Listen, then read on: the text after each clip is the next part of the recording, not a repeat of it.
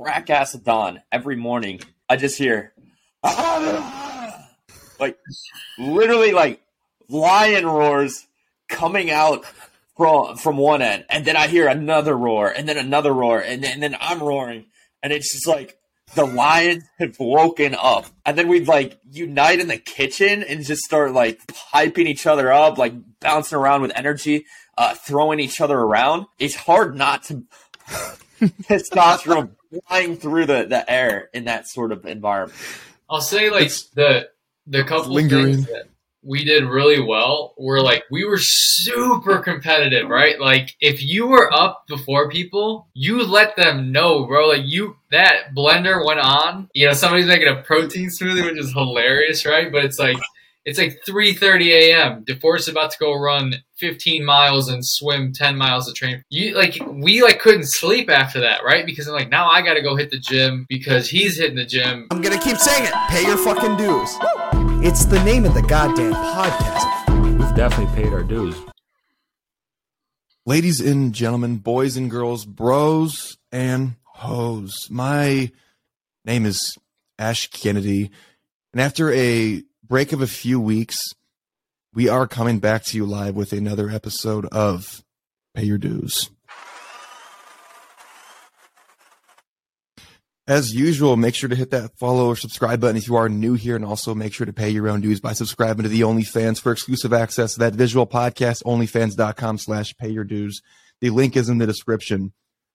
After the long-awaited break here, I actually have some reconnections with some old college town friends from 4 years ago. Is it? Yeah, it's been 4 years. Would the two of you like to go ahead and introduce yourselves? Tell me your name. Tell me where you're from. Tell me where you're living now, and tits or ass. I'll start this one off. Good to reconnect, Ash. We go way back into the University of Iowa days. We were part of the same fraternity. My name is Cambridge. I was born and raised Cedar Rapids, Iowa. Moved not that far to go to the University of Iowa. Did that for undergrad. Also went there for pharmacy school. That's honestly where we connected and crossed paths. I've since completed a postdoc fellowship out in New Jersey, so that's where I'm currently at right now, Hoboken, New Jersey, and looking forward to reconnected. You didn't answer the last question. If you're this isn't willing. even a question. It's ask for sure. I'll go next. So my name is Header. Also kind of went to school with Ash in Cambridge. I'm just going to jump into it. I agree with Cambridge. Definitely an ass guy. Now that we got that out of the way, I'll continue with the intro. So born and raised kind of in the Chicago area. Traveled, lived in D.C. for a couple years, and now I'm officially back in Chicago. Probably be in Dallas in the next couple of months. So excited to be here, man. We were in the DC area at the same time, but back in the day, like we didn't have problems, but we just like weren't close enough that I didn't have your contact information. But it's like I was there like at the same time, and you could have been on the podcast like a year ago. Dude, we could have done it live. That would have been sick. I was hoping to do this one live. Maybe in a few months when because we talked about everybody being back in the Midwest at possibly at the same time. So maybe we'll definitely have to do it. We'll have to do one, and we'll have to get Gibson in here too. He's got some funny stories to share. Yeah. Oh, absolutely. But yeah, it's been a few weeks since getting one of these done. Just been busy with the move, getting stressed out, coming back to the Midwest. It's negative 10 degrees here right now. Down where I was living at in SoFlo, I believe it's 77 right now, which is kind of just a little concerning. But you know, most stressful thing was job search, which, as I'd mentioned to YouTube right before we got started here, as of a couple of days ago, the job search is over. Dude, congrats, man! That's huge. Finally get to get back in the game and continue working on your podcast. Yes, the dues have in fact been paid, but I gotta know, this is a reference to the fraternity, right? They're always like, pay your dues, pay your dues, pay your dues. Is this like some extra hidden pun? Well, it's funny you asked that because Based Around Fraternity was the original dues being paid, but it wasn't until after actually starting the podcast that I realized how well regarded the term paying dues is for like anything. Like people use that actually a lot. Like my dad was in the military and he's talking about like serving his time. He's like, yeah, so I paid my dues, active duty. And then he's talking about like earning like pension and stuff. So yeah, there's plenty of uses for the term pay your dues, but I was always going back to just like fraternity dues, like actual dues that you're paying financially. Yeah. It's really applicable to what you just went through, the job market. So one of the things that I help a lot of people do is get fellowships, and it's incredibly competitive. Like 1 in every 50 pharmacy students ends up getting the opportunity. So one thing I always tell them over and over, and this goes for any career path, is that you have to pay your dues when creating your resume, doing cover letters, getting letters of reference. Nobody likes to do it. Quite frankly, it sucks. It blows. But then you do it over and over and over, and like you just put in the work, and then you get that outcome. You get the results 3 months, 4 months down the line, right? Yeah, few months is definitely an accurate statement. I've been looking since before I even came back to Iowa, and the thing that I had a problem with was that I have a few years experience outside of college, but I don't have enough to get like in a level 2 position. But I had multiple opportunities where I interviewed for level 1 positions, and they basically, I don't know if they're just like letting me down easy, but they said I was overqualified for it. And it's, come on, like I need anything at this point. I would still take it, but it's fine. I got a offer with a good company, so I'm looking forward to it, seeing where it goes. Mm-hmm. So dude, that's exciting. Are you gonna be in person or remote? What's the situation like? it is hybrid. Okay. I believe it's 3 days in, 2 days out. Where's the location? It's right here in the Des Moines area. Okay, awesome. Yeah, for now. Only for like however long it takes until I decide if I want to stick around, if I wanted to move somewhere else, which was always the plan of coming back. Well, we'll link up in Dallas sometime this summer. So see this is a 6-month opportunity. Is it level 1? Yes, it is. Okay. Yeah. So jump over to Dallas, get your level 2 position, blow up the podcast, and then we'll go from there. As easy as that. Like that was when we reconnected earlier this week, and you were talking about the cost of living in Dallas. I was literally thinking like, what are the odds? That's literally one of the places that I was looking at next, because I was looking at Nashville, maybe like Austin, Texas, and then possibly like Scottsdale, but that was probably at the bottom of the list. But then I was in an Uber after I from the airport in South Florida, and this guy was from Dallas, and he said you could get a 1-bedroom place close to downtown for like $1,200 in Dallas, and I was like, that's insane. Mm-hmm. That's crazy. My My buddy, he has a 2-bedroom, 2-bath in like the heart of downtown Dallas, and he's paying $2,000 a month. Has 2 cars and 2 parking spots. Like, absolutely incredible. And basically, his job, like if he were to live in the East Coast or something like that, he would be paying so much in income taxes that to just live in Dallas covers all of those expenses. Right. It's nuts. It's like not even fair. The East Coast is just ridiculous. I mean, I've heard that like Florida was decent like 3 years ago before the housing market was on fire, but now it's just unreasonable. Like the salaries pay pretty much the exact same as they do like in like the Midwest. Florida? Yeah, the salaries pay pretty much the same, but the cost of living is like double. Like my 1 bed was $2,000, and I wasn't even like in the city. I was like, I think Miami, Lauderdale, and stuff like that, those are really expensive right now. But still, Tampa, Florida is like a hidden gem where cost of living's actually really reasonable. And there's so much to do there. They've got sporting events, stuff going on all the time. Some of the coolest people I've ever met. So that was definitely on my list of places to consider as well as Scottsdale, as you mentioned. Right. Honestly, I kind of like slept on Tampa.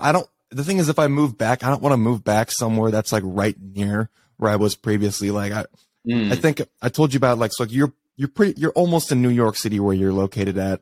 I was telling you about my other friend who's in Manhattan right now. He lived in Boston before going to New York. So it's like he went from Boston back to Iowa, back to like New York. How far is New York from Boston? Like a couple hours? 3.5 hours. Right. Like, I mean, I'm not like hating on him, but personally, like, if I'm moving somewhere else, I don't want to move right near somewhere that I just came from. And they're the same thing. I go to Boston all the time, Cambridge, Massachusetts. shout out to my name. And it's the same stuff that we see here. Everything's overinflated, prices, things like that. Everybody's still hyper anal type A personalities, which is great. That's what I am. But if you're going to move locations, you may as well move all over the place. I think Header did a good job. He went from like Chicago, Iowa type of location out to the DC area. Now he's back in Chicago, but then moving to Dallas. Same with you, Ash. Seems like you've been traveling all around as well. Yeah. A lot of that for me, dude, has to do with weather, though, dude. I mean, Chicago, like Midwest, man, it's like negative, 10 degrees, whatever. It's gonna snow today, like 2 feet or some stupid shit, and I'm like, why am I here? Yeah. So I just want to get to Dallas, dude. I can attest. Header likes it freaking warm. I was at his place the other day, and I was sweating. His family keeps the AC at 80 degrees. I'm sweating right now. I keep mine at like 72. So I mean, I'm not a big cold fan. And honestly, this may sound funny, but I'm dead serious. I think the cold is starting to catch up with me in my joints and like my back with like lifting and stuff, because in Florida with the heat and the humidity, I was good. Now like my back hurts all the time. My shoulders really started hurting this week during like chest day. Dude, I'm feeling you should talk Header. Yeah, give this man some advice. Header's had every slip disc, back issue, scoliosis. Dude, in college, I had like 3 slip discs in my lower back. I just out of nowhere. And actually, like, dude, I couldn't walk because it messed with my nerves. So for like a 6-month period, I was in my bed, and Cambridge was like literally popping in my room, and like he would like leave me food, and I would just like roll over and just like I like couldn't get up, dude, for like literally like 6 months. So that sounds miserable. Yeah, it was the fucking worst 6 months of my life. We had to walk him out of the gym. He tried to do like 135 for deadlifts. Oh, bro. was laying in the middle of the rec center, the University of Iowa, just like, guys, I can't move. So we just like hoisted him over our shoulders, walked him back 2.5 miles to our house, and then just laid him in bed and started like feeding him water and protein shakes, help his recovery. Over the summer, I was playing slow pitch, and I was playing like a left field. A lot of balls going to be coming my way. And I had one that was like, I wasn't back far enough for it. So I was like reaching up to catch it, and I went back, and even like doing that kind of hurts. I think I may have torn my rotator cuff, and I never got it fixed or checked out. Like, it's fine most of the time now, but there are some times during like shoulder day when I just hit it a little too hard and then it starts hurting. Mm-hmm. I don't know if you've ever messed with it. I mean, you're still making the gains. That's what Gibson said. The thing is, like, when he saw you downtown in Des Moines, and he's like, yo, do you remember Ash being that big? And I was like, I don't know, he's a pretty tall dude, but like pretty skinny also. And then he's like, no, he's big, like 6'2", just heaping pile of muscle. To be fair, I was wearing that night the H&M t-shirt, and that thing, I don't know what it is, but like, for as cheap as it is, it should not fit somebody that well. That has to be like, all the story, shop at H&M, boys. Yeah, get the H&M long t-shirt with the scoop bottom. That thing has short sleeves on it, and it just like contours like to your body perfectly. I don't know how long it's gonna last because it's like $10. It's probably a shit quality shirt, but until it goes to shit, it's looking good. When did you start taking lifting seriously? Because like obviously, when we were in college, like you weren't yet, super swole, but like I'm not. How did I'm that trying happen? to be. I'm trying to like. I don't even want to sound like I'm being humble. Like I'm not even like that jacked right now. Relative to where I was, sure, I'm in better shape. I started taking it more seriously. Well, Ash, it's not just that. Your testosterone went from about 300 to 950. Your voice got 3 octaves deeper.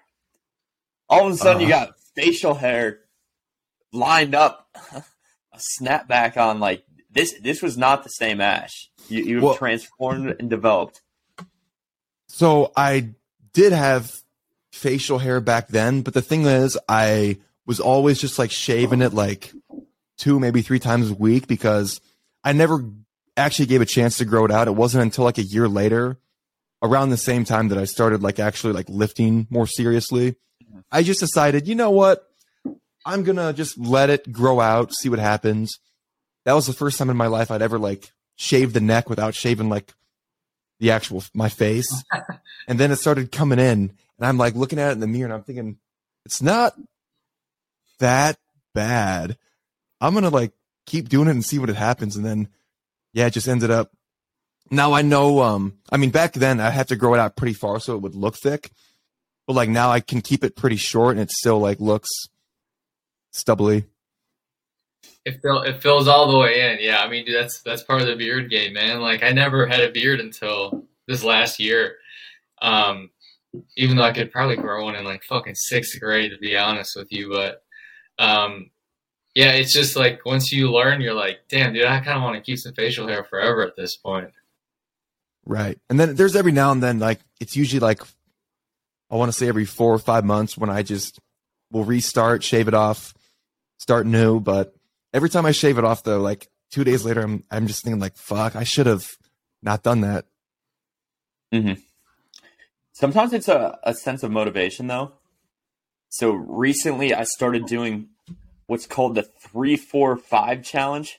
This was developed by Gibson. He's like, let's bench 3 plates. Let's squat 4 plates. Let's deadlift 5 plates. And let's do it as timely of a manner as possible. Now, I was about 170 pounds, and I'm like, there's no way I'm doing this challenge. So I just started eating as much as I possibly can and just bulked up to 204 pounds within about 45 days. And my chin came down to like here. Right? It was... Header can vouch. I was a fat boy, and fat tends to go to my face quite quick. So I masked that with a beard because a beard just trims down any excess face fat. Right. But then after I completed the challenge, I did the weights. I was like, okay, now I need to cut bad because this is probably dangerous amounts of fat I'm holding right now. Shaved it all off just to see how fat my face was and look at the double chin.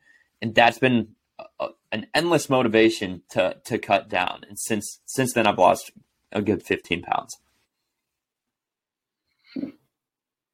Right. Yeah. How long ago was this? Because as far as I've known you the last 4 years that I've ever seen you, you've always been like tone and shape? This was like a month ago, and I don't care what he says, bro. It sucked for the people around him more than it sucked for him, bro. This man was fucking angry. This man was snoring, dude. Like he crashed in my crib for 2 weeks, and like I couldn't even sleep, bro. He was snoring so loud. I'm like, fucking hate this guy, and he's just like. It's like the fucking worst version of Cambridge, bro. But I mean, he did it, dude. Honestly, I was actually surprised. Cambridge, did you nail that from like start to finish in like a month? Yeah. So I just wanted to knock it out as soon as possible because to get to that point, that amount of weight where I was currently at, if I just did it slowly, it would have taken 2 years. And I'm like, I don't want to bulk for 2 years. And just waste all that time. I'm just gonna knock it out as fast as humanly possible, so then I can cut back down quick. But with that comes sleep apnea. With that comes diabetes scares. With that comes all sorts of things that you may not want. Right? Sounds like some strong side effects. I don't know if it's for everybody. So this blog you guys are doing, it's a pretty recent venture, right? For the most part, it's been a long time in the making. Like we've basically been discussing the material for it for a long time, but it just like we're like, dude, why don't we actually just put it on the blog? So yeah, that's only been about 8 weeks. So you guys were talking about over the course of college, or like maybe the last few years in college, you guys were kind of building your own types of businesses. What was it back in college that motivated you to get into building your own empire, you could say? Then how did that evolve into starting the blog? Yeah, Cameron, do you want to take a tackle on this first? Yeah. I'll share my opinion. So ultimately, the vision has always been the same, and that's asking ourselves, who do we want to become? And ultimately, when we look at people that are in the corporate world versus entrepreneurial, that there's a kind of a gap in skill level. There's a gap in communication. There's a gap in abilities. And by any means, like, our mission is to help everybody who has a job, is in that corporate world, to be as successful as possible, to develop the skill sets and be incredibly valuable so that they get endless promotions, success, accolades, while also not selling their time, soul, and energy. But ultimately, to answer your question, we know we have business minds. We're hungry to succeed. And so it only makes sense to, while in school, try different things, experiment, try, fail. I mean, we had plenty of failures, but now we've grown and we've understood so many new things that we can apply it to this corporate show blog. Shout out, thecorporateshow.com is our blog. We have great content. Feel free to reach out if you have any questions. And it's going to give you the tools that you need to be as successful as possible in any endeavor.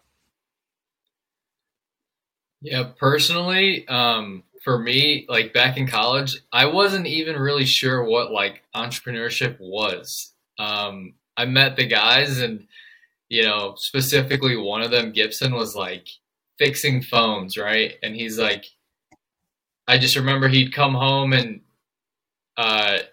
we'd go out and he would buy everyone drinks. Like it was $1 drink, right?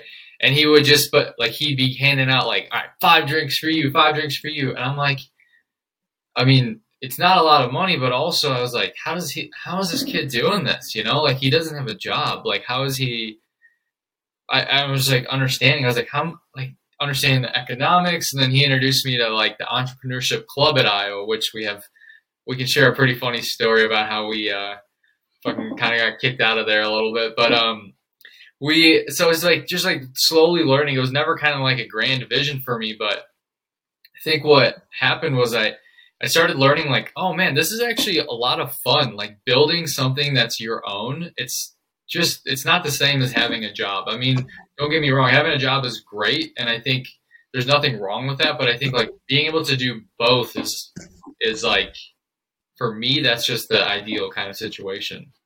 Similar to what you're doing, man. Yeah. And Ash, maybe you can relate to this. The feeling of fulfillment to be working on and creating something that you know is impactful and meaningful. We've always had our health in check. We've always had good relationships.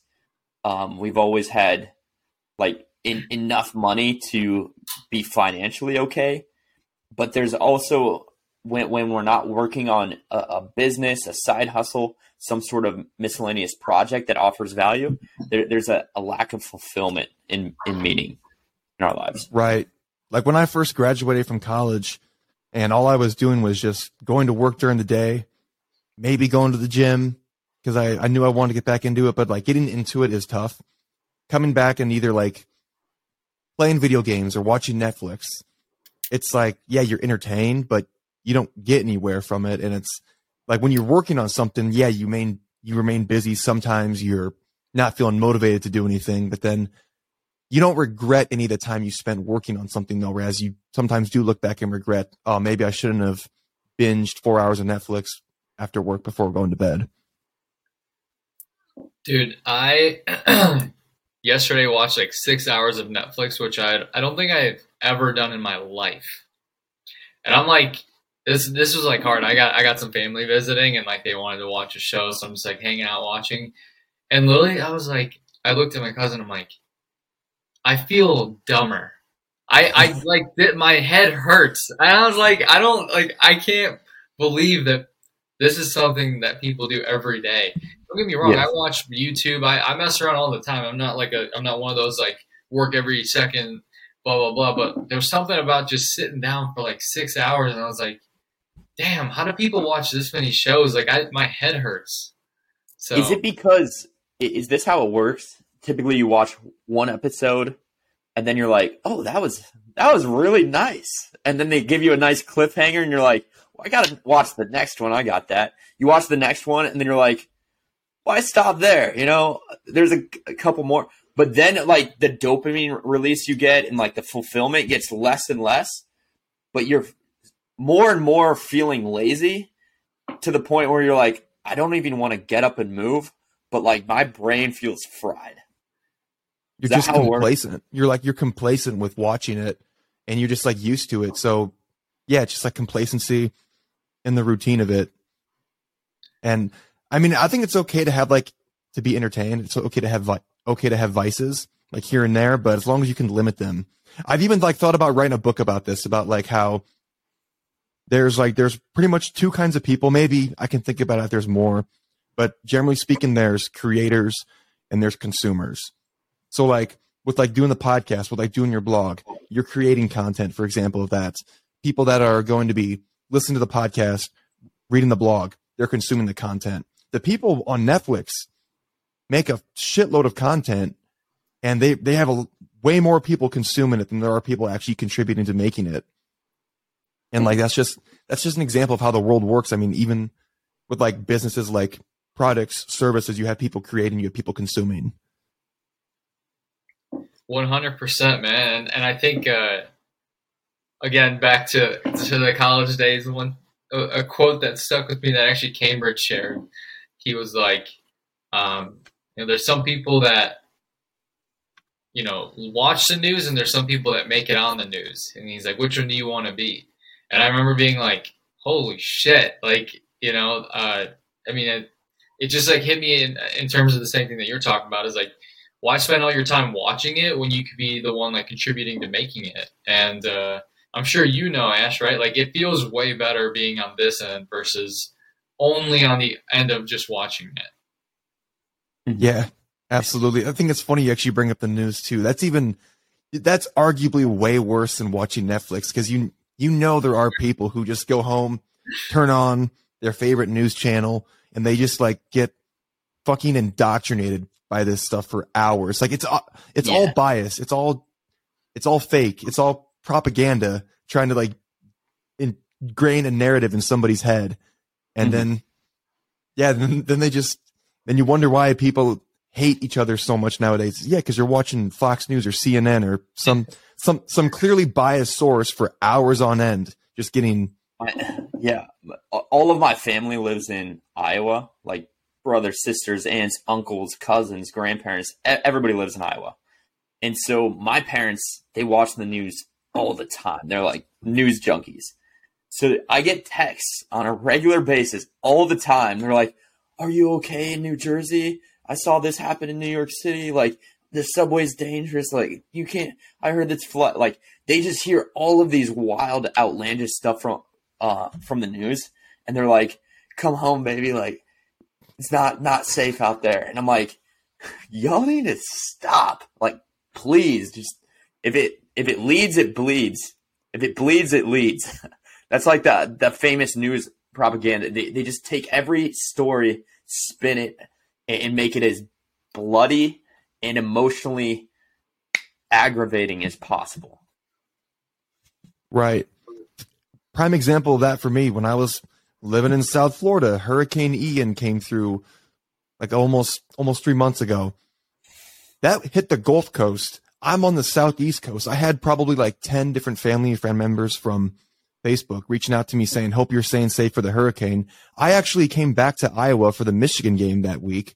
So I was gone the entire time. Didn't have anything to do with it.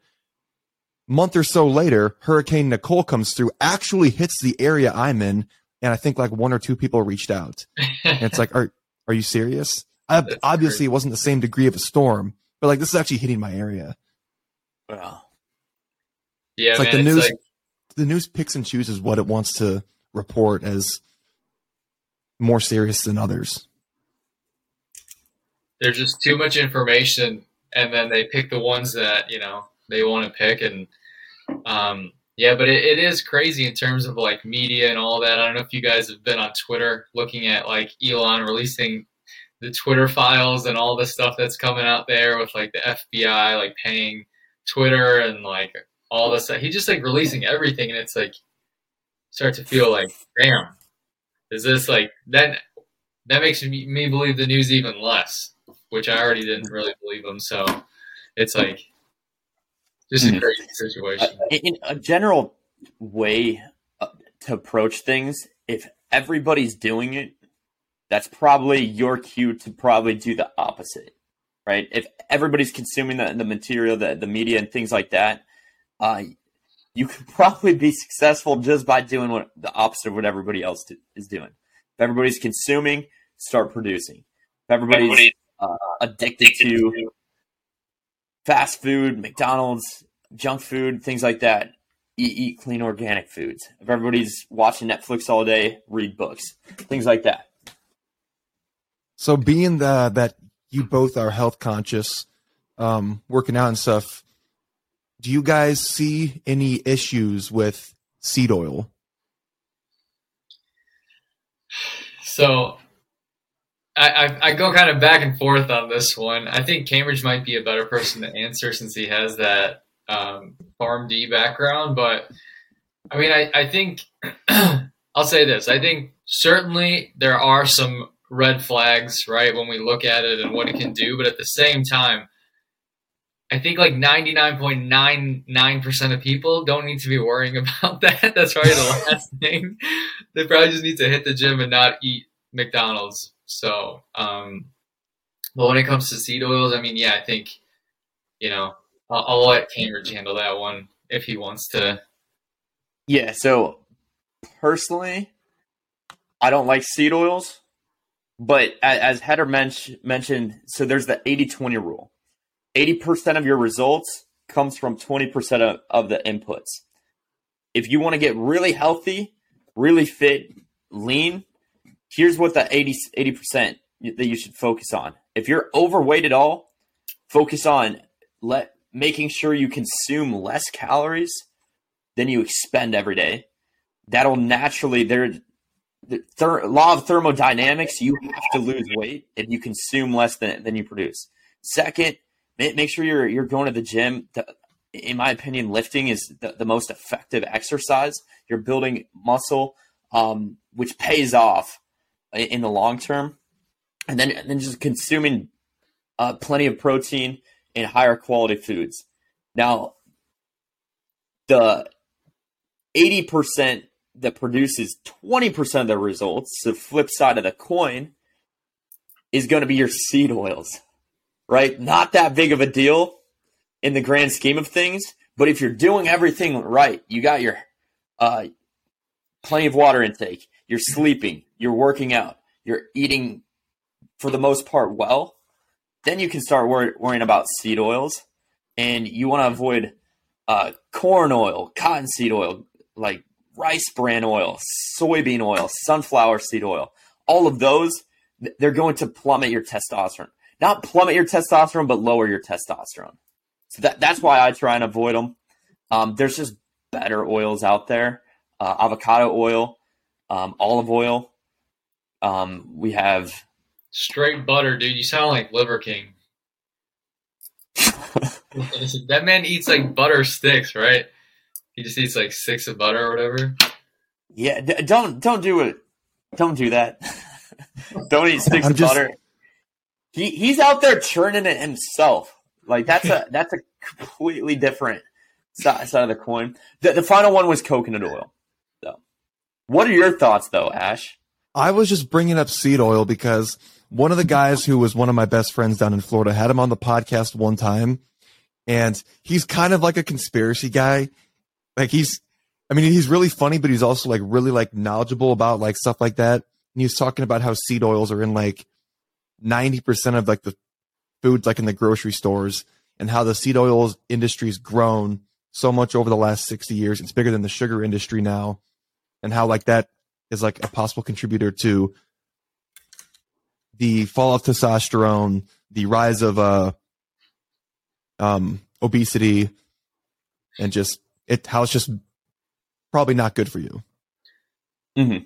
I'm sure it actually does play a role in those things, right? There's probably a lot of things that play a role. I think I don't know if I'd contribute it to being the one and only thing, but it definitely is a big factor for sure.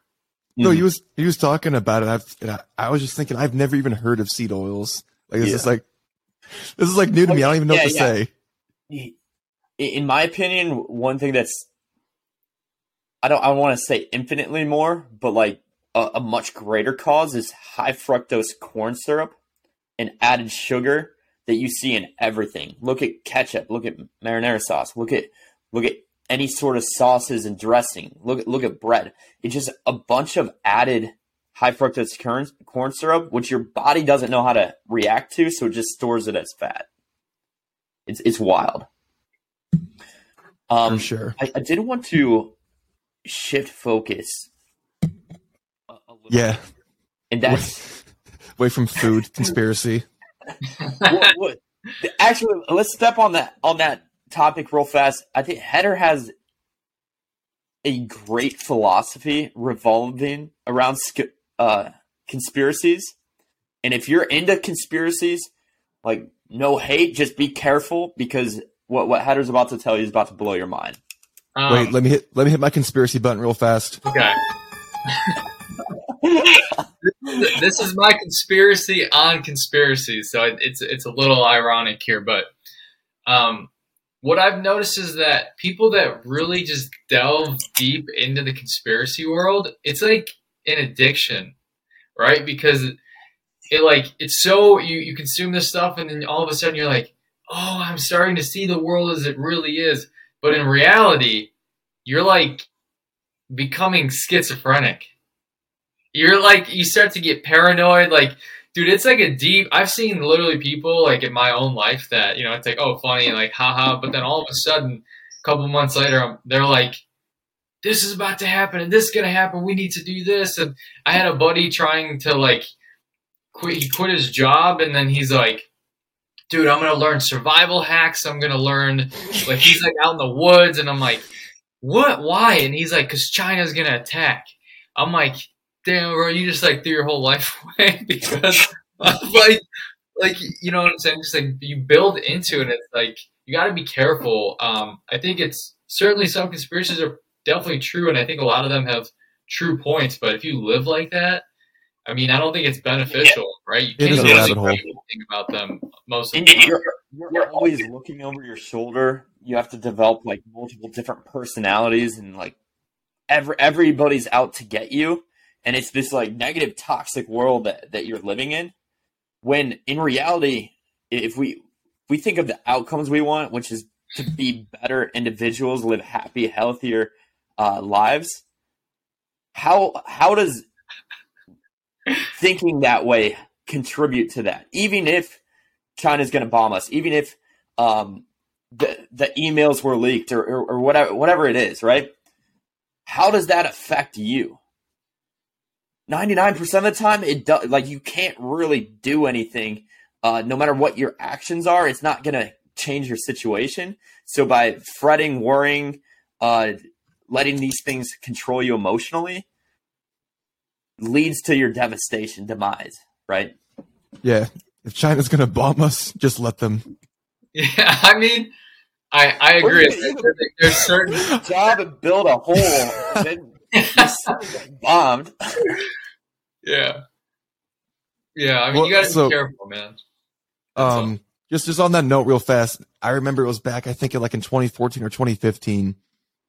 I was never an Alex Jones fan, but I saw some Alex Jones video where he was saying that Russia is literally about to nuke us. And it was something about Obama, not contributing them somehow. And I was like, are we about to get attacked? And I didn't go crazy digging a hole to bury myself in, but I was actually a little concerned about possibly being under attack. So one thing to note is this is all about human nature. And this isn't a new thing that we've learned about the last few years. This has been concerns for generations on generations on generations, right?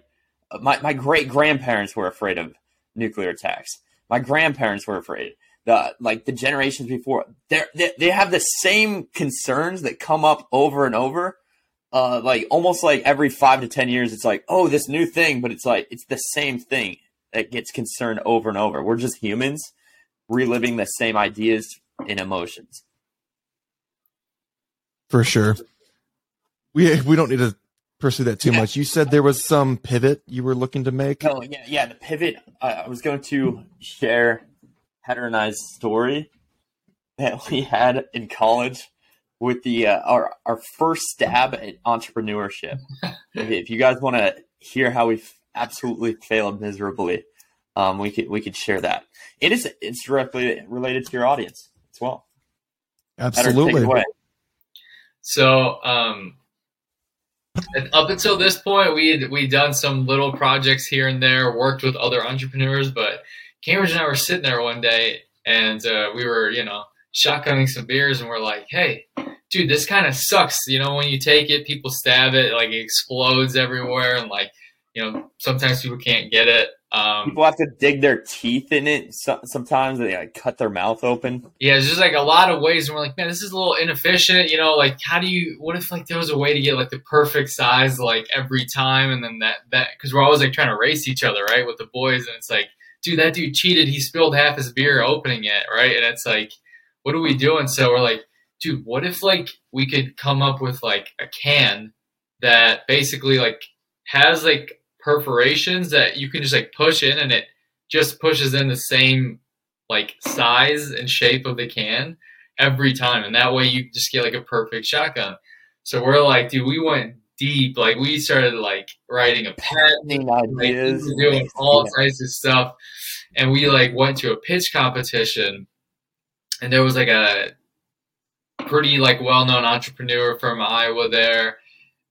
We had the Iowa Entrepreneurship Club there, and Cambridge gets up, right, and he pitches this idea, and it's dude, we're so hyped, and we're and the entrepreneur's let me connect you with my brother-in-law. He owns a brewery, and we're thinking we're rolling steam, man, and we basically get pulled to the side by the guy who runs the entrepreneurship club, and he's this is fucking embarrassing. I can't believe you guys would pitch this. Like, you made me look so bad. And he's like, were you guys out of your mind? And he just like destroyed this idea for like 10 minutes. And I mean, at the time, I don't think we He had. said there were 3 rules in an entrepreneurship organization within University of Iowa. You're not allowed to have businesses or pitch ideas related to drugs, alcohol, or sex. And so we just nailed that alcohol portion like right to the brim. We didn't consult him before doing the pitch or anything like that.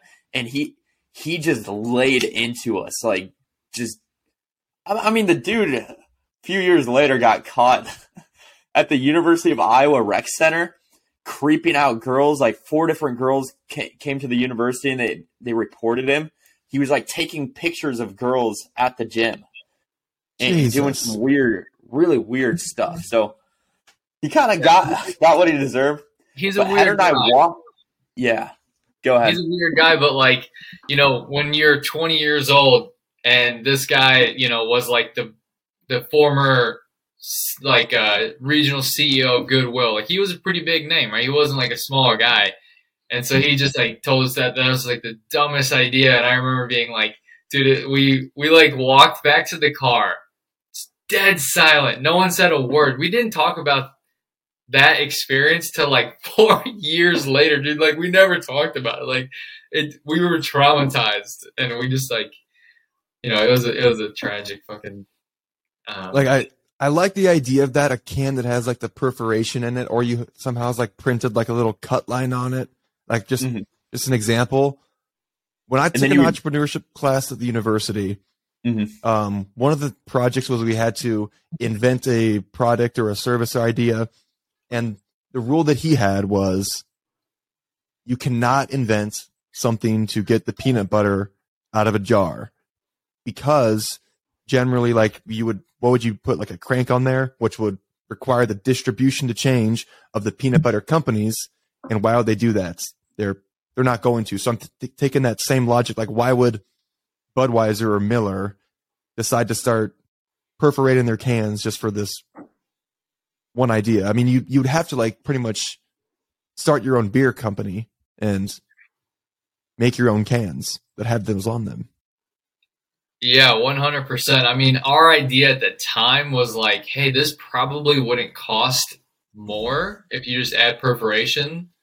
And it could just be like a marketing play, you know, like a really, if you market it, like, I think if you saw that rack of beer for the same price sitting right next to it, like, you'd probably get it every time, right?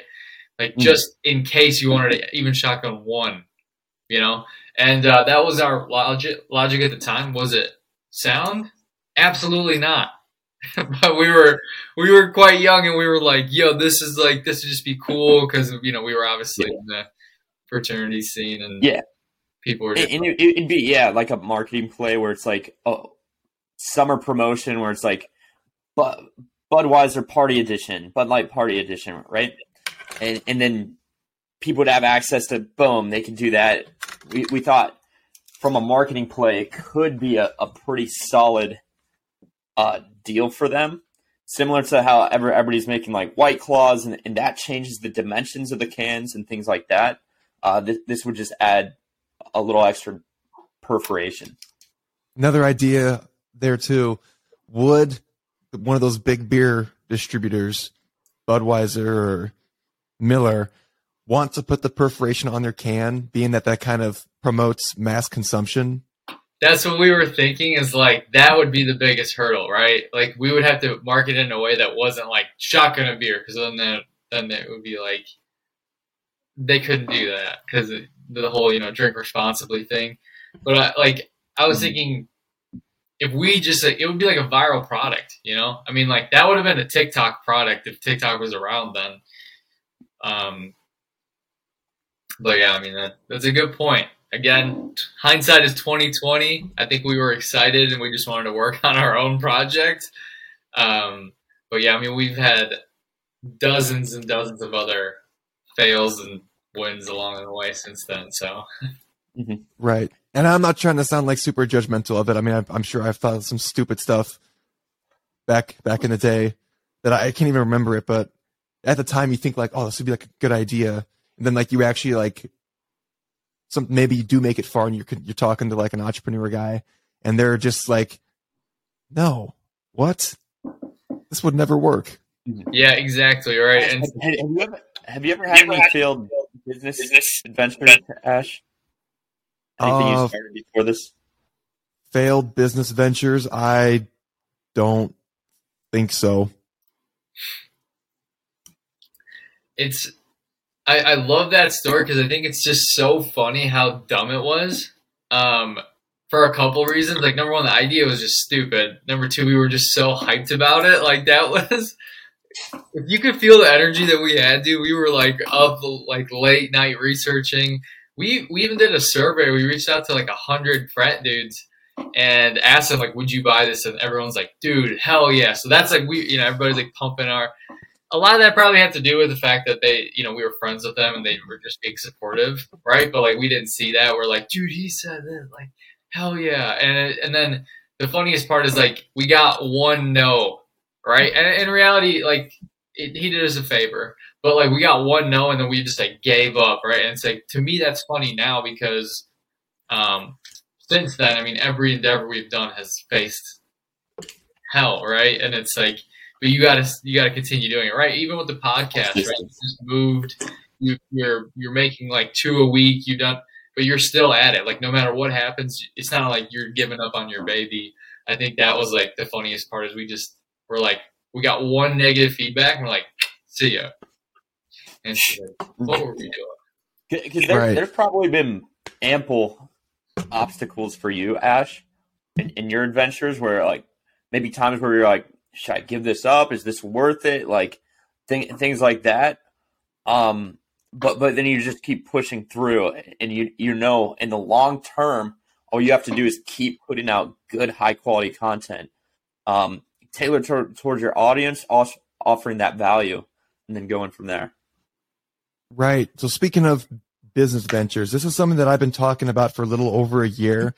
I don't even know where to start with it. Hopefully, like nobody listening tries to like steal the idea, but there's like a dating app that I want to invent where it's like you set your preferences. I'm talking like specific preferences, like range of height, range of weight, anything that you could possibly qualify or disqualify somebody for. Like if number of tattoos or like if you care, if you don't care, literally anything that you could think of. And then it's like, it only shows you people that meet your standards, but also that you meet their standards. So it's like everybody has like their own standards, but then how it's like Tinder and these other dating apps have the paid memberships that either give you more likes or give you a higher range, or you can change your location, or you can see specific preferences. You use the paid membership to be an exception to somebody else's preferences. Is that like something that would work, or is that kind of a dumb idea? Challenge me. So off the top of the dome, I got a couple things. I think dating apps are always super cool if done right, because obviously people will use them, right? We've seen it work so many different models.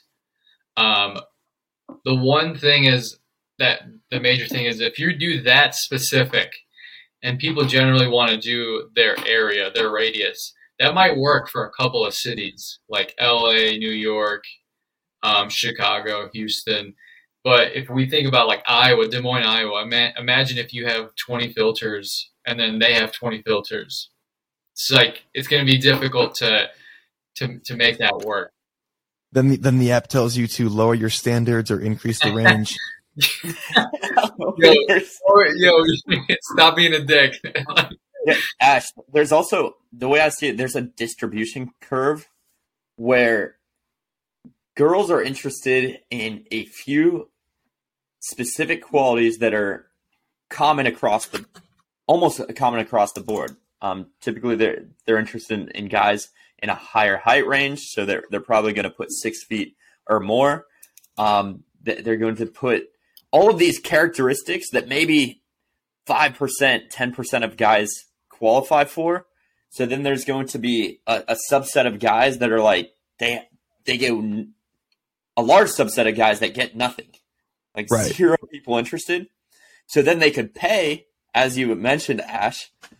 But then how needy does that look from a girl's perspective if she sees, oh, this dude's 5'6", but my preferences are 6 foot or above. He's clearly paying to get on my distribution list. What a fucking loser. And then she's more unattracted to him because of that.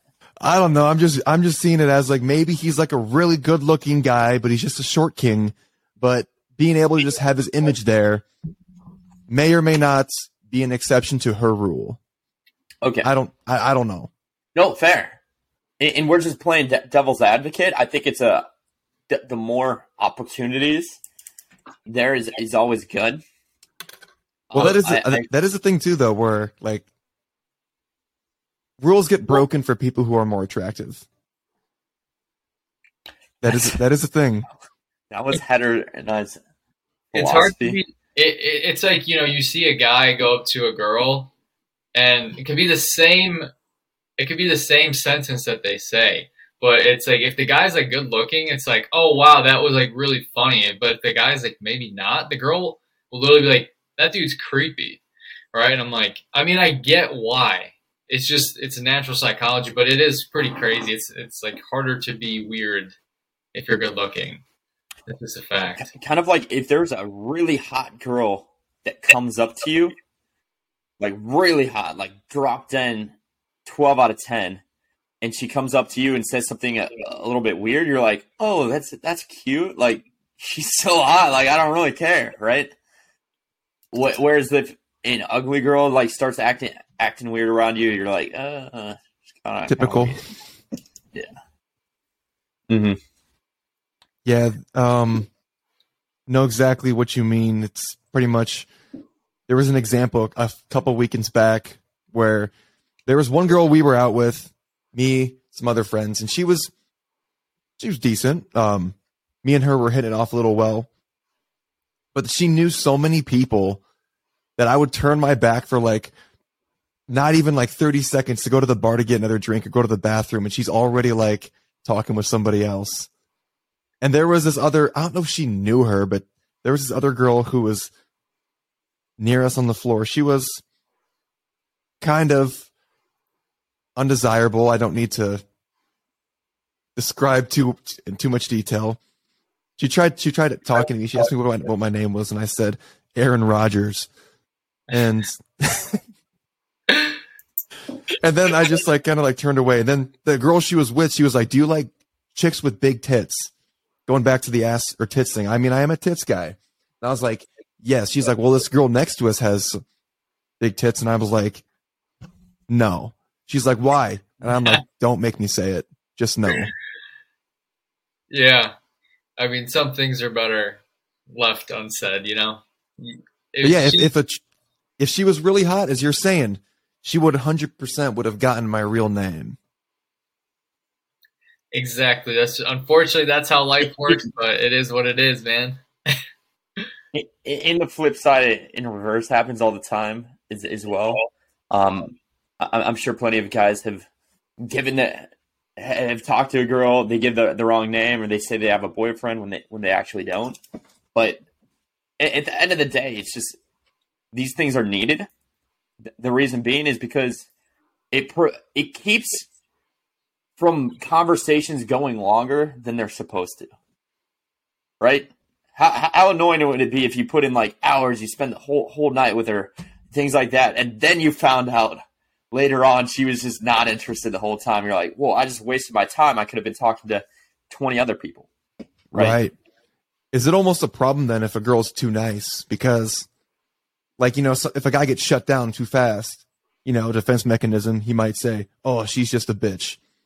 But it's isn't that a good thing? I've had girlfriends that were too nice, where I figured they like the dude they're talking to or something, or else they wouldn't be like giving them energy and giving them eye contact and like talking to them the whole time. They're like, then I talked to them later and they're like, oh, thank you for finally getting me away from him. Like, I'm like, you were talking to him the whole time. Like, how am I supposed to know you wanted me to pull you away sooner, right?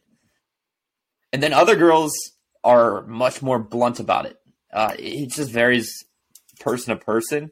And same in reverse. Like,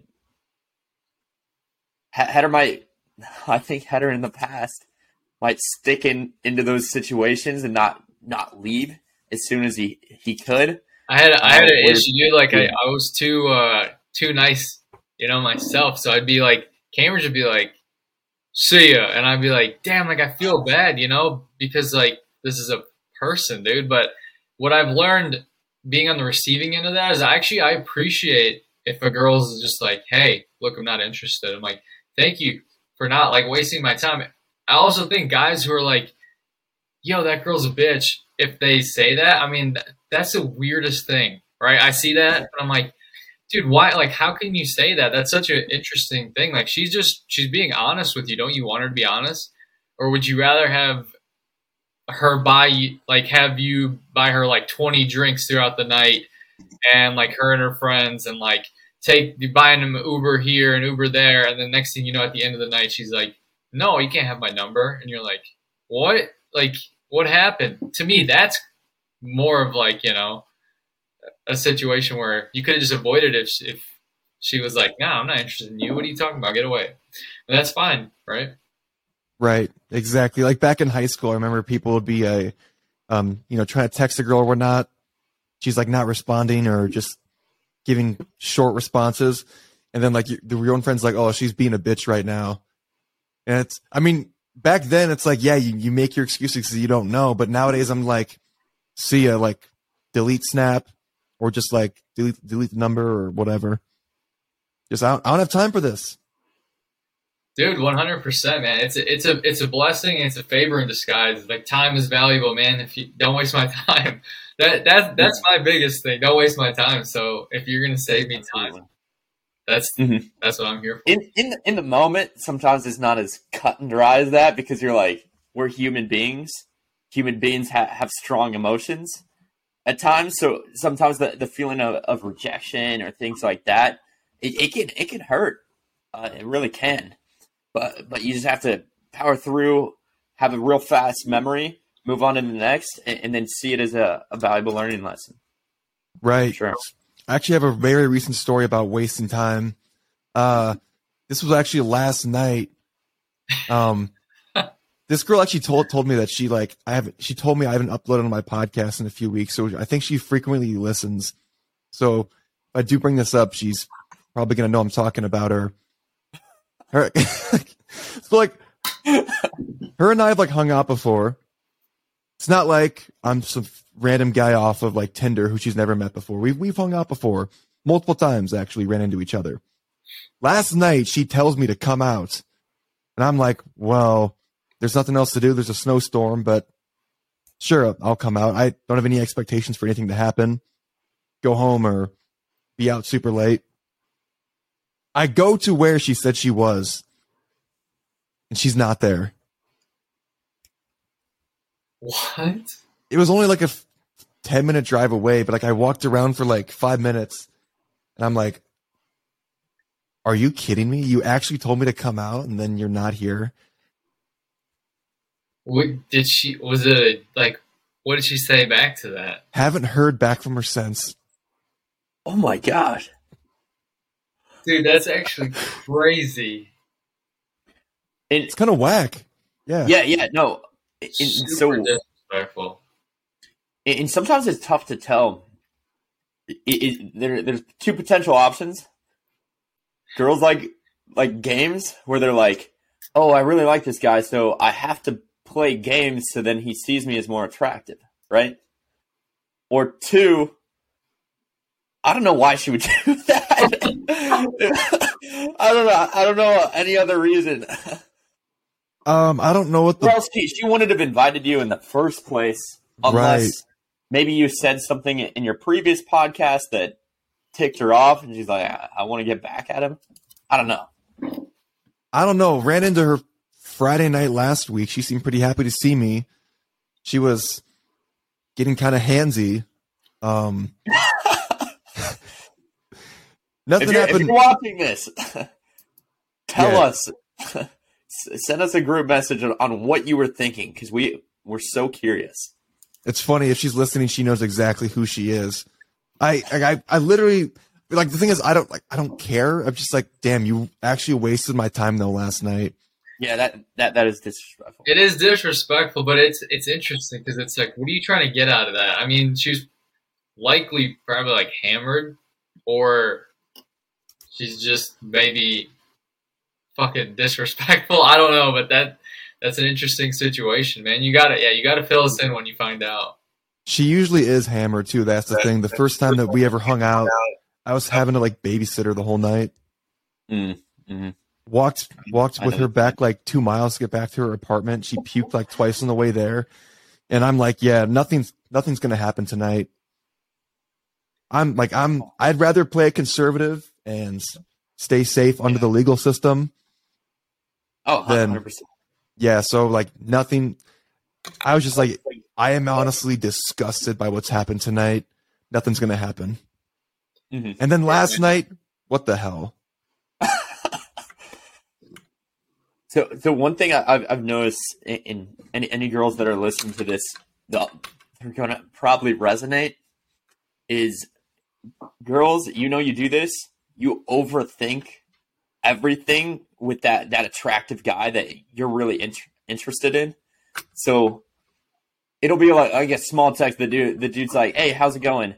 And then girls are like, calling their friends, FaceTiming their friends, texting their friends, like, how do I respond to this? Like, what should I say? And the girls are like, oh, maybe this. No, maybe that. Maybe this. They're like, oh, just don't respond. Act like you're busy. And then, like, the next day rolls around, they still don't respond. And then the guy's like, she's not interested. Or like, what's up? Yeah, it's interesting. The thing is, I used to do that too before, like, I had learned. I don't want to say I wouldn't say I'm perfect at game. I'm not perfect at game, but I'm better at it now than I used to be. I used to like ask like my friends, like, yo, what should I say to this? How long should I wait to respond? And I don't remember what it was, but it was some YouTube channel. I think it was like The Roommates. You guys know like The Roommates podcast.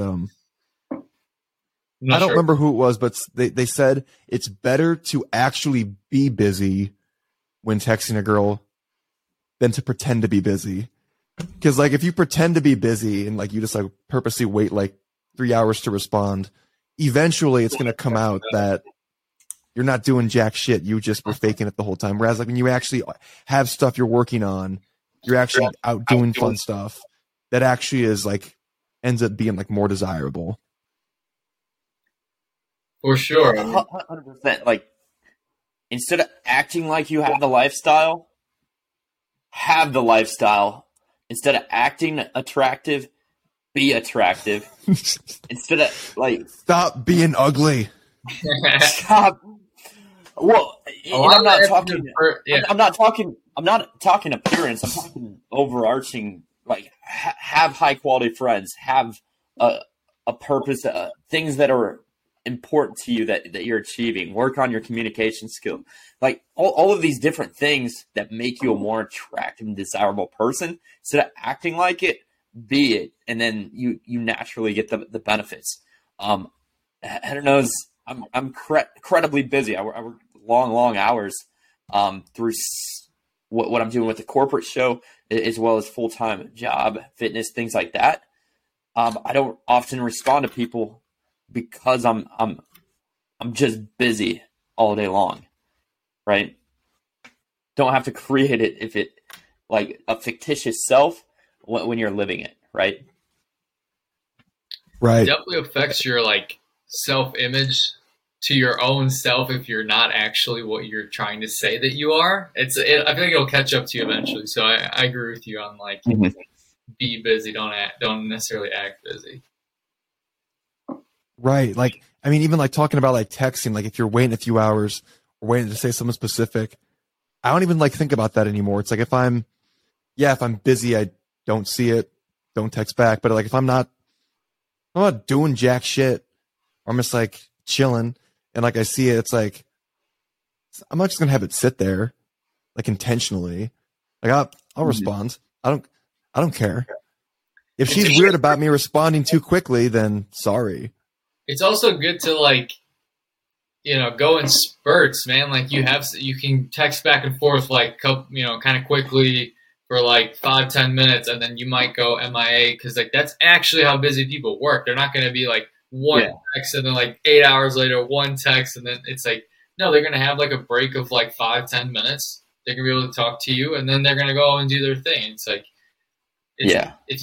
there's different ways to do it anyway. Yeah. It's a good point. Because if you text once 8 hours later, and then she texts you like the next day later, and then you text her 2 days, you end up like sometimes the conversations fizzle out altogether. There's no emotion or back and forth or anything between whatever connection you had could have been lost, right? So I'm curious though, that house that you guys had back in Iowa City. When we spoke earlier this week, you guys were talking about how back in the day that house was just pumping full of testosterone. Who all lived there in the house with you, and what was it that was so motivating in that house to hit the gym? And I think we should talk about the second LD, and the reason because you guys have all heard of this. This is nothing new, but you're the average of the 5 people you hang out with the most. And so what we opted to do is like, how do we achieve the 4 most dominant alpha dudes that we possibly can and put them in one household so that we're all pushing each other as hard as possible and then growing to the best versions of ourselves. And that's what we did. We had one man, his name's DeForest. This dude's like 6'3", 210 pounds, runs Ironmans, like he's just incredible dude, right? Built like a freaking stallion. We had Gibson. He doesn't even need an introduction. And then we had Header and I, right? So first thing at the crack ass of dawn every morning, I just hear like literally like lion roars coming out from one end, and then I hear another roar, and then another roar, and then I'm roaring, and it's just like the lions have woken up, and then we'd like unite in the kitchen and just start like hyping each other up, like bouncing around with energy, throwing each other around, and just some grown ass men, right? It's hard not to testosterone flying through the air in that sort of environment. I'll say like the couple things that we did really well were like we were super competitive, right? Like if you were up before people, you let them know, bro. Like that blender went on, and like somebody's making a protein smoothie, which is hilarious, right? But it's like 3:30 a.m. DeForest is about to go run 15 miles and swim 10 miles to train for his Ironman. We couldn't sleep after that, right? Because I'm like, now I got to go hit the gym because he's hitting the gym. So it was like we were super, super competitive with each other, and we made everything a competition. So we'd be like, okay, like who can read the most books in 90 days? Who can lift this weight? And we would like, all right, we're going to meet back in 30 days and see whose bench went up the most. Like, so everything was measured, tracked. I don't even think it was intentional, but like, I mean, that really like accelerated. But the second flip side of that was we were very, very like helpful with each other. So even though we were in constant competition, if somebody read something, if somebody found a new tip, trick, we'd share it with everyone immediately. Because like ultimately we knew that, if I can, and we're still like this, we have a group chat that's active every day, right? It's like if I hear something, I send it immediately to that group chat, even though it's in a competition about something that we're all trying to do. And like we have winners and losers and punishments and everything, right? And it's like, but the idea is that if Cambridge can get that much better and he's my competition, like I gotta be better than him, but only if I make him better. Right. Friendly competition. We had a rule at the gym. Whenever we lift and do a workout, the rule was N+1. That's how many reps you do. So Header does 10 reps. I got to do at least 11. I hit 12 on that time. Header's got to do at least 13. It got to the point where at one point one set we did like 83 reps because I was like, I can't stop this exercise knowing Header did more reps than me. To this day, when we lift, it's like we always end our chest days with like 100 push-ups. And we'll end with 100, and I'll be like, Cambridge, how many did you do? He's like, 102, because I knew you were going to do 101. And I'm like, well, I knew you were going to say 102, so I did 103. And he's like, I knew you were going to say that actually, so I did 105. And I'm like, fuck, now I got to go back and do this. It's like literally warfare, you know? So it's like, but that's what it's fun, man. That's what gets you better. Right. So I think I was telling you guys a little bit as well, how we're living in South Florida. One of the guys that I worked out with, one of my best friends down there, he was regarded as like the strongest frat in America. And, you know, he's noticeably stronger than I am. But when we were doing like dumbbell or like individual workouts, I'd be trying to go like pound for pound, rep for rep with him. And for a while, I actually like sometimes I'm able to like keep up. But then like once we move on to the compound stuff, it got a little bit tougher there, like the power workouts. But an example of like the up one would be like at the end of the workout, we'd get on like the Stairmasters right next to each other. It's like, oh, what level you doing? Level 7. All right, I'm doing level 8. Just going to like the next level up. Dude, that's like, I'm a pretty strong believer in like competition like makes testosterone skyrocket. I don't know what it is about it, man, but there's something about it. Like even in sports growing up, it's like when other people are just doing stuff and you're like, yo, dude, I have to crush it. I feel like something in your body just responds naturally. And it's just like, we're going to release a shitload of tea right now so you can figure this out. It's like, it's unlimited motivation and energy. It's wild. Like we all share, we have a core group of friends. We all share the same Audible account. So we'll download I'll download books onto the account so we can all read. David Goggins just released a new book that's phenomenal, by the way. And so I never want to not be the first one to finish reading the books or anything like that, because I don't want to have knowledge that other people have that I don't have access to or I don't understand, right? So even just something from a learning standpoint, I want to make sure I'm learning faster than everybody else around me. Not in a I'm better than you type of frame, but more of like to have that competitive advantage so I feel knowledgeable in any given circumstance. Right. Just and the competition, but also just like the camaraderie of the testosterone or like the competition is like something that a lot of people don't have. Like, for example, like since graduating from college 3 years ago, I've lived by myself the entire time since then. And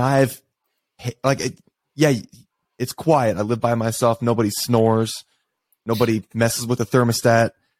But like, I've been bored so much of the time. And I know that if I was living with somebody, if I lived with another version of myself, I think I would just be like that much further ahead in just like life of accomplishments with business, fitness.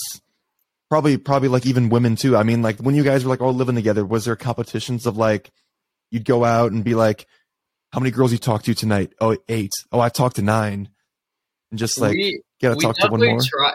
Everything was a competition. We tried to keep the girl stuff not, because what we didn't want to happen was like you bring home a girl that like was just to bring her home for like the competition part. But I will say, I mean, it was like it's an unspoken thing, right? Like whether we said it ever out loud, I don't know if we've ever said it out loud, but it certainly was like, if one of the boys is just bringing back dimes, you're like, all right, well, that's the standard now. It's not, you can't like, can't be talking to, any girl like that now, because all my boys are like excelling. So yeah, I mean, and when all the boys have pretty rock solid game, they're all good looking, they're all attractive, things like that. They can all get whatever girl they want.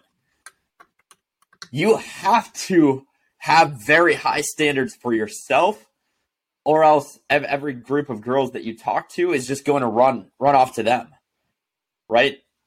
Like if you want to compete, like have any chance at it, you have to raise your stand. So I see it as a net positive in that regard, but it looks really good when you have a group of just winners around you.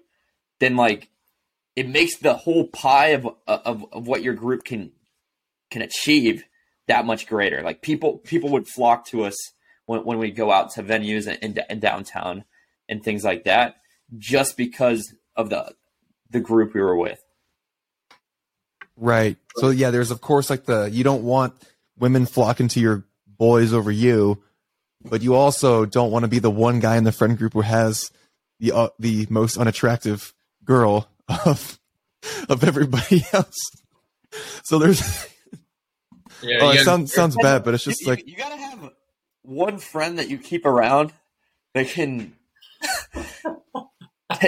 take whatever the leftovers.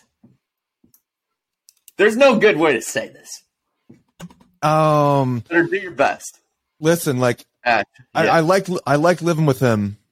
He's a good guy, but my roommate during that summer, I don't want to say his name, but like he could do better than he usually did. Yeah, I mean, I think we all know guys like that, right? It's like it is what it is, but again, in a super hyper competitive environment, like again, I don't know if we've ever talked about it, but it was like I think we all felt it, right? It was like, okay, somebody set the new standard of like the types of girls that we can talk to, and even like personality, right? It's not just about the looks, like how quality they are, like are they, just like a good fun vibes to be around. Like that was always a thing too. So it's like, all right, now it's like, how much can we keep doing this, bro? We can't even find anybody at this point. But yeah, it was, dude, I think that's my favorite part about post-college is having those competitive like friendships with those same people. Yeah. And one story I love to share is when one of your boys, your close friends, achieves a new milestone, it sets the standard of something that's achievable that you've been with your boy through thick and thin, through tough times and not. You from when he was here to where he's grown to. And so just like when Richard Bandler, what was his, who broke the 4-minute mile?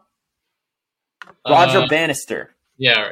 So physicians, doctors, everybody in the fitness community said that it was impossible to run under a 4-minute mile.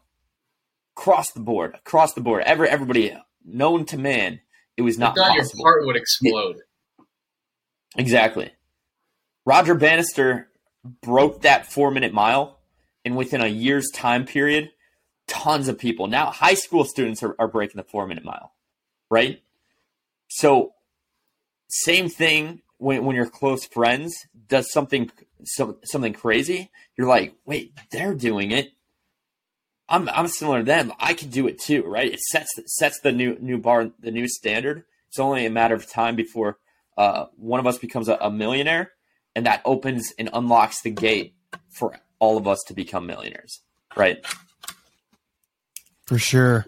Just got to keep one-upping each other, but then also once you hit a milestone, it's like, what next milestone can you hit?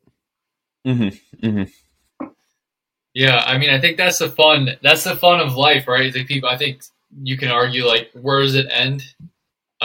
Is this like endless? Is this pointless? And it might be, right? I don't know. It might be, but also, what else am I gonna fucking do? I watched 6 hours of Netflix yesterday, like I told you, and that shit gave me a headache. So here I am trying to get better. And some people were like, well, if I had all the money in the world, I would sit on a beach drink Mai Tais the rest of my life. But try that for more than like 3 days, and you will be bored out of your mind. It's gonna be nuts. You're gonna sit there and be miserable, depressed, because you're not growing, you're not achieving anything, you're not pushing yourself. All of these things that we need as human beings to feel fulfilled, you're throwing out the water. So I already know I'm going to be grinding the rest of my life. It might not be directly the business that I'm in. It might be through philanthropy. It might be through helping people and individuals. But the moral of the story, you're never just going to sit around and do nothing. So you may as well enjoy the process of learning, trying things, the frustrations of growth, and then just doing the absolute best that you can at whatever you're doing. For sure. Absolutely. I think we are coming up on the amount of time that we have, but before we go, I just want to cover real fast that TikTok that you created that got banned. Would you like to tell us the story about how the inspiration for that came about and the reaction from TikTok? Yes. So this was when TikTok, I think it first came out, or in the beginning stages. It went from Musical.ly to TikTok, and I was pretty popular on Instagram. I was growing my following there, and I'm like, I want to capture. Gary Vee talks about this all the time. I want to capture this new TikTok audience. It's the next thing, and it was clear that if you make viral posts, your first 5 to 6 posts, it expands to more and more audience, more and more audience. So you can go viral and build a massive page with a small number of posts. This is different from any other algorithm with YouTube, any other social media. Like, this is the place you want to be. So I'm like, how could I do so in the best way possible? And the idea hit me. I'm like, let's use the Magic Mike, like, male stripper theme song. Let's dress up in Magic Mike outfits, me and my roommate, and let's use some state-of-the-art microphones. At the time, I used the Beachy Magic Wand, which I know is a vibrator. But I had it because Tim Ferriss said it was a great back massager, right? So I'm using that as only back massager. The only yeah. purpose. Only for the back massagers. So I'm using that as my microphone. My buddy's got a lint roller in his hand for his microphone. He's kind of like the backup dancer, dressed in a male stripper outfit as well. And we're just going in, like, just absolutely absurd. And it immediately goes viral. Like, comments, and people are like, I hope you didn't get that out of your mom's kitchen and stuff, or mom's bedroom. They're like all sorts of stuff. And then apparently we broke TikTok's policy, and it got banned after going viral overnight. And it wasn't because of what you were wearing, right? It was because of the use of a sex toy, right? Yeah, I think so. A vibrator technically, but it was also my version of a back massager. But noted. Common theme here. We tend to break the rules or live in the gray area, but it's something we'll continue getting better at. Right. I told you guys a few days ago to get on the TikTok game, and I mean it's tough getting into initially. You think TikTok is cringe, but then as you were talking about, though, from what Gary Vee said, there is a lot of growth potential there. Yeah. Actually, your TikToks are freaking hilarious as well. I went through a deep TikTok binge. Don't even have the app, but I downloaded it because I wanted to check out your page, your profile, and it was one of those bends. I'm sure everybody on the audience has done this, where you go in to just look at a couple videos, one topic, and then 30 minutes later you like come out of this warp speed and you're like, what the heck just happened? How did I go down that deep in the rabbit hole? But it's because your content's so good and engaging. So if you're not following him already, I'm sure everybody is, but like definitely check out his content. Appreciate you telling me that. Yeah, dude, it was I can echo what Cambridge said. It was hilarious. I didn't have the app either. I downloaded it and I was like, damn, I need to get on this TikTok thing, man, because like I just felt like, I'm not sure how much time you put into it, but it was, dude, those were funny, man. I found myself just cracking up and just like rewatching them over and over and then wasting a lot of time, but it was good, man. There was one that was particularly very funny to me, and it's like, you're like, when your boy's talking to a stupid hot girl, like 12 out of 10, and then her extra friend comes up and she's about to go in and just be the mother hen, like obliterate the thing, and then you're like, boom, you immediately get up and block. Yeah, block that one. That one, I don't know how many views it has, but it's like hundreds of thousands. And there's a good amount of women who have liked that post, who think like they understand it. There's also a good amount of women who have on that post in the comments tagged Girafalo. Do you know who Girafalo is? No. She's this one girl on TikTok. She has a few million followers. I wouldn't say she's big, but she's like thick. But she literally has her followers because she responds to certain TikToks that guys make that are taken the wrong way by women, whether they're misogynistic, fatphobic, or different things.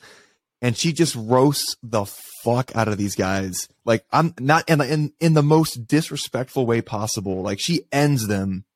So I mean, if she makes a video for me, it's extra exposure, but I don't know if I'm ready for that.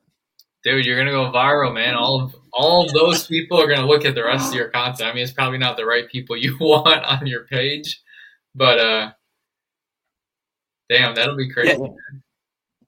Yeah. That is crazy, and I could see a lot of girls probably resonate because they're that girl that's talking to an attractive boy, and then maybe their friends always butt in and like try and pull them away. Right? Or maybe they're the girls that are like, oh, my friend's talking to this dude. I need to go. I need to do something about it, you know?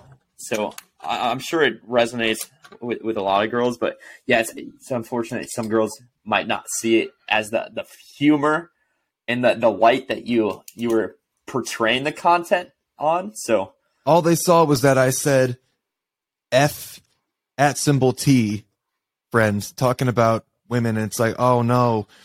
He's misogynistic.